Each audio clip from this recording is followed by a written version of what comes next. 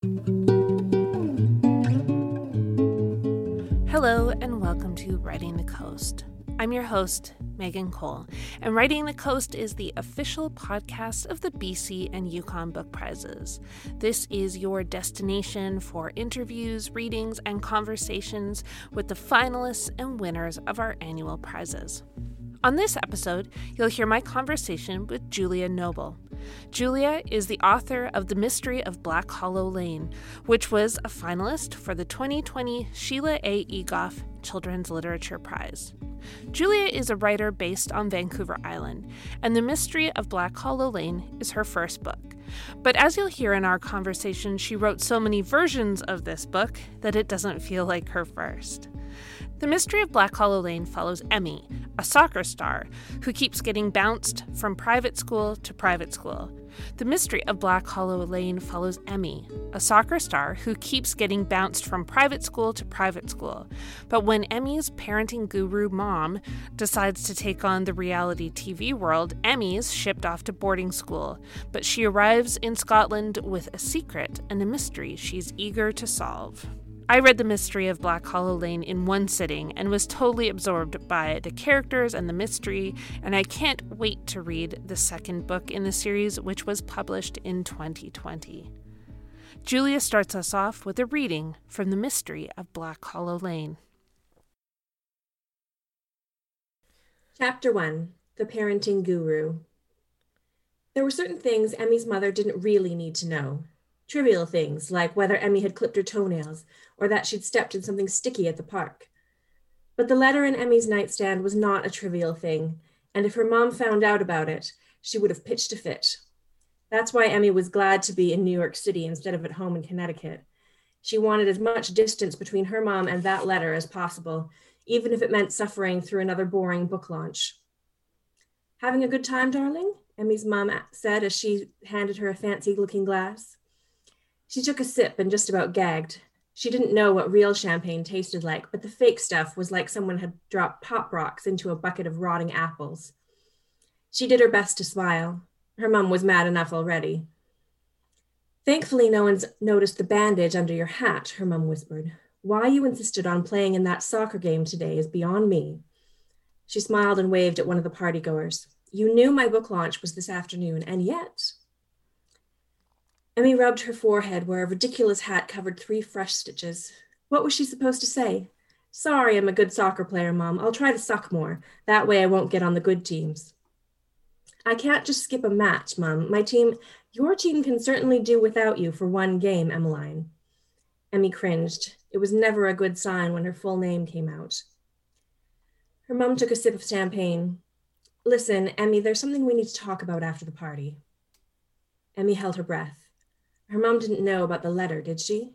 If she had found out, if she knew what Emmy was about to do. "It's about my book tour." Emmy breathed out and picked at the front of her dress. She had to put her search out of her mind tonight. The last thing she needed was her mom getting suspicious. "After my tour is done, I have another project in the works. I don't want to get into the details now, but things will be a bit different. I just want you to be prepared." The nerves wriggled back into Emmy's stomach.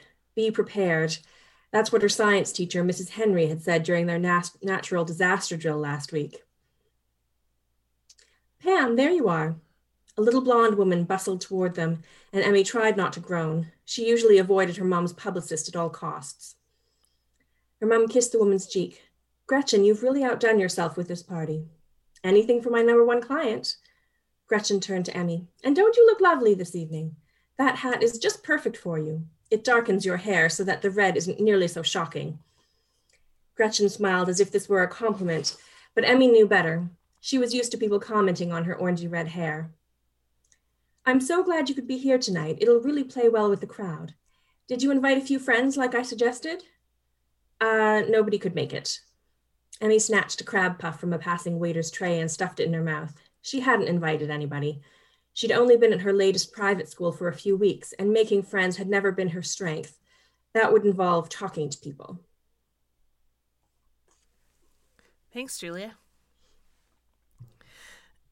So I was doing a little reading before our interview today, and I read that the Babysitters Club was early inspiration for you and contributed not only to a love of reading, but also writing. And I was curious what it was about those books that inspired you so much. And if you've gone, I've seen kind of redos of The Babysitter's Club in recent years, and I'm wondering if you've read any of those.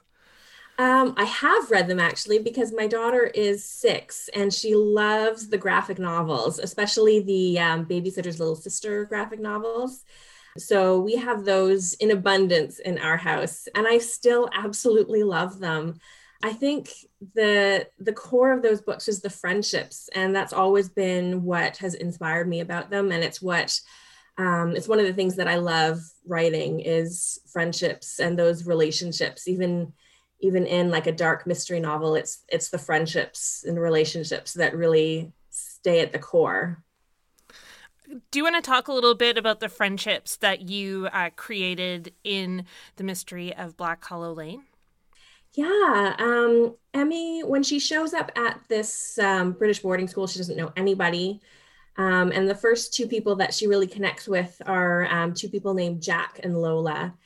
And Lola is a smart-mouthed Scottish girl, and she's really kind of a polar opposite to Emmy, and yet they connect really, really quickly. And I love writing Lola. She's one of my favorite characters to write. She seems to just write herself on the page. Jack is a lot quieter and more reflective, but he, like Emmy, has some secrets too. And those secrets play a really big role in the book. Are you a writer that really maps out your characters before you start, or do they kind of come to life on the page? I map everything out when I write. I know there are people who can just write as they go, and those people are like magical to me because I have no idea how they're able to do it. I map out everything, and I'm a super outliner. So were these characters kind of central for you at the beginning? You knew exactly who they were and built the story around them? Yeah, especially Emmy and Lola. I knew who they were right away. Jack took a lot more time to figure out. And I think that part of that is because of the secrets that he has. It took a while for me to figure out what those secrets were and why he was hiding them. So he took longer for me to get to know. But Emmy and Lola, they just appeared right away. Yeah. What else inspired the book? You've mentioned friendships, but I mean, in some ways, it's a mystery book is quite a departure from The Babysitter's Club. There's a lot of common elements, but what inspired this book for you? I was really intrigued by the idea of Emmy showing up as an American girl at a British boarding school. I loved the outsider mentality to that. And I wanted to discover what she would discover. When I write, I tend to ask myself a lot of questions at the beginning. So I started with the idea of a British boarding school, but then I started asking myself what kind of person would find themselves there, and how would she end up there? What kind of parent would send her there? And what would she find when she got there? So I definitely asked myself a ton of questions and kept asking those questions for the whole time that I was writing. Yeah. That outsider perspective is so interesting because I think for a lot of readers of this book, there's a lot of those feelings kind of in the preteen, teen ages, whether it's extreme like what Emmy would have been feeling or just, within their own friend groups as they're going through different changes in their own lives. Was it important to connect to that for you? Yeah, I think it really was.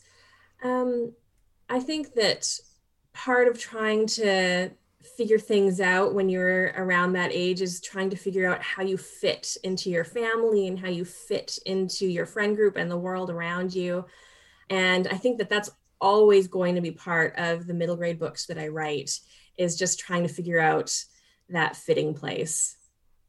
What is it about the middle grade age group that you're so interested in?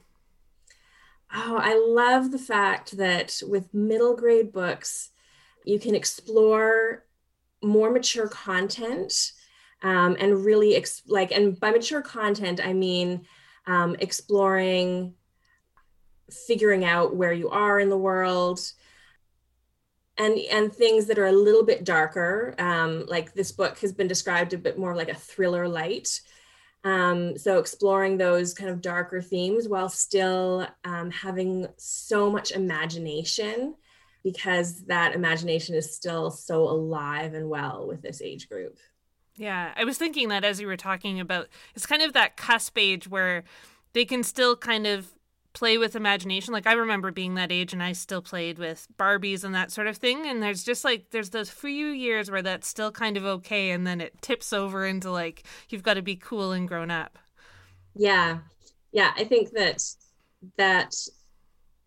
that cool factor and that self-consciousness is still, you're just kind of on the cusp of that, but still really willing to explore and get excited about things. Yeah. And you see that with the characters too, how, you know, there's an element of play still present for these characters, but then a lot, because of what a lot of them are going through with family life and also being at a boarding school, they're kind of pushed older at the same time. Yeah, definitely. And I think at this age you are kind of being pushed older, and also pushing yourself older and not quite sure what that's going to look like. Yeah. I found the adult relationships really interesting because in some ways the kids were very dependent on each other, but being that they were at a boarding school, they didn't have those parental roles either, and were kind of searching for those adult relationships as well, which are so important to middle grade readers. How did you go about creating those adult relationships and characters? Still by asking lots of questions. What kind of adults would be teachers at a boarding school? What would it be like if one of them was the parent of one of the kids who was there? Because that adds a totally different dynamic. And I don't want to give too much away, but there's so many intricate relationships between the adults, and those relationships really feed into the relationships between the adults and kids as well. Yeah. And I thought it was interesting too with all the adults because it's like there's a seed of doubt with all of them. Like they're like with Mr. I'm forgetting his name now, the humanities teacher. He's so nice, but you're almost suspicious of how nice he is for a while. And I like that kind of way you played with those elements of a good mystery novel with all those adult characters. I definitely think that everybody should be a suspect in some way. Yeah. I wanted to ask you a bit about how you landed on writing a mystery for your first book. I think it's because I love reading mysteries. I love the puzzles. I love the whodunit. I'm an Agatha Christie junkie. So it made sense for me to want to write something that I love. Yeah. What do you look for in a good mystery book? I look for twists and turns for sure. I don't want to know what happens next. And I look for characters who you can't quite figure out, that you're not sure if you can trust them or not. And I definitely look for a reveal at the end that I didn't see coming. And this book is part of a series, of course, and your second book came out this year in the series. And I'm curious about how you map out. It's something as a writer I'm always interested in, is the process of mapping out a series, because each book has to kind of stand on its own, but then they all fit together as part of a bigger whole. And I just wondered if you could talk a little bit about that. Yeah, I mapped out a number of books, not knowing how many would actually be published, but knowing that if I had kind of an end goal in mind, that would be reflected in the early books as well. And so I think that having that end goal in mind is important, but it's also really important to have an end goal for each book as well. Because you want it to be satisfying to put the book away. I'm not somebody who likes really major cliffhangers at the end of a book. I think that each book should stand on its own, but you want to leave a little bit that hasn't been resolved yet, while still leaving that feeling of satisfaction at the end. I'm wondering if you can talk a little bit about the second book and just maybe give us a teaser for those who loved the first book, what they can expect with the second one. The second book, I love it so much. Like, genuinely, it's the best thing that I've ever written. So I really hope that people find it and enjoy it for sure. There are a lot of twists and turns. Characters who have found themselves to be dangerous in the first book are far more dangerous in the second. So there definitely is an increase in that danger factor. And I think there are definitely some things right at the beginning that people probably won't have seen coming. So I'm excited about that. What's it been like to share this book with readers, and what's the response been from some of the younger readers who've got to share it with you? Oh, it's been absolutely amazing. I've gotten to see kids put reviews of this book up on YouTube, which is just like the most amazing thing. And I've heard from both kids and parents, some of whom have read them together, which I find fantastic because I love reading books with my daughter. It's been really great to hear people fall in love with these characters the same way that I did, and to be excited about what's coming next. And this year, the first book, The Mystery of Black Hollow Lane, won the Silver Birch Award, which is a reader-based award. So kids are the ones who actually vote for the winner. And that was just one of the most humbling and amazing experiences of my life, to have readers choose this book as something that they loved. Because this was your first book, what were some of the biggest learning experiences you faced, and how did you take that into the second book? Well, it took me 8 years to write the first book, and I had about 2 months to write the second. Oh, wow. So I had to learn really quickly. But it was definitely a blessing to have such a long time to write the first book, because I had no idea how to take an idea and turn it into a story, first of all, and then take that story and turn it into a publishable novel. That was something that I had no clue how to do. And so I know a lot of writers will write multiple books before they're published. Technically, I only wrote one, but I wrote it so many different times. It feels like I wrote 5 different books, and they just happen to have the same title. Those like 25 drafts, it almost always feels like a different book each time. Yeah, it really does. In the first draft of The Mystery of Black Hollow Lane, I'll let you in on a secret, Emmy's dad was still there, right there with them. It was a completely different story. Oh, wow. Yeah, that would have been a completely different read. Completely different. Yeah. Do you share the book with people as you're writing it, or is it kind of something you keep to yourself until it's pretty close to done? I share it with my husband constantly. He is a narrative genius, and he helps me figure out all of the plot holes and when I get stuck, where to go next. So I read out loud to him a lot.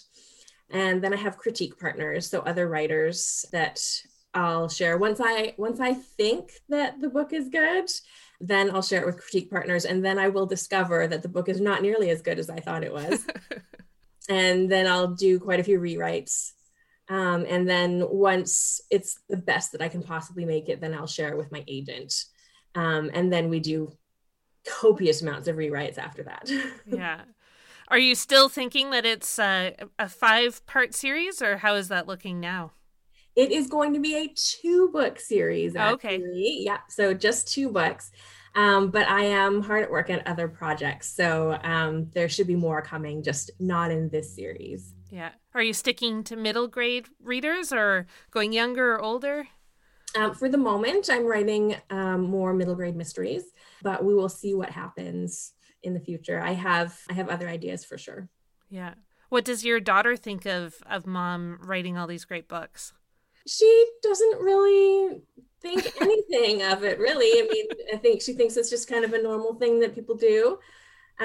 She is completely obsessed with books. She generally reads for about 2 hours before she can fall asleep. It's definitely a big book household, that's for sure. Thanks so much to Julia for being on the podcast. And thanks, as always, to you, our listeners, for subscribing and listening to Writing the Coast. If you want to learn more about the BC and Yukon Book Prizes, don't forget to visit our website, bcyukonbookprizes.com. I know I've said this before, but if you want to stay in the loop about all things BC and Yukon Book Prizes, find us on social media. We're on Instagram, Twitter, and Facebook. Next time on Writing the Coast, you'll hear my conversation with Wendy Wickwire, author of At the Bridge, James Tate, and An Anthropology of Belonging, which was nominated for the 2020 Roderick Haig Brown Regional Prize. Thanks for listening to Writing the Coast.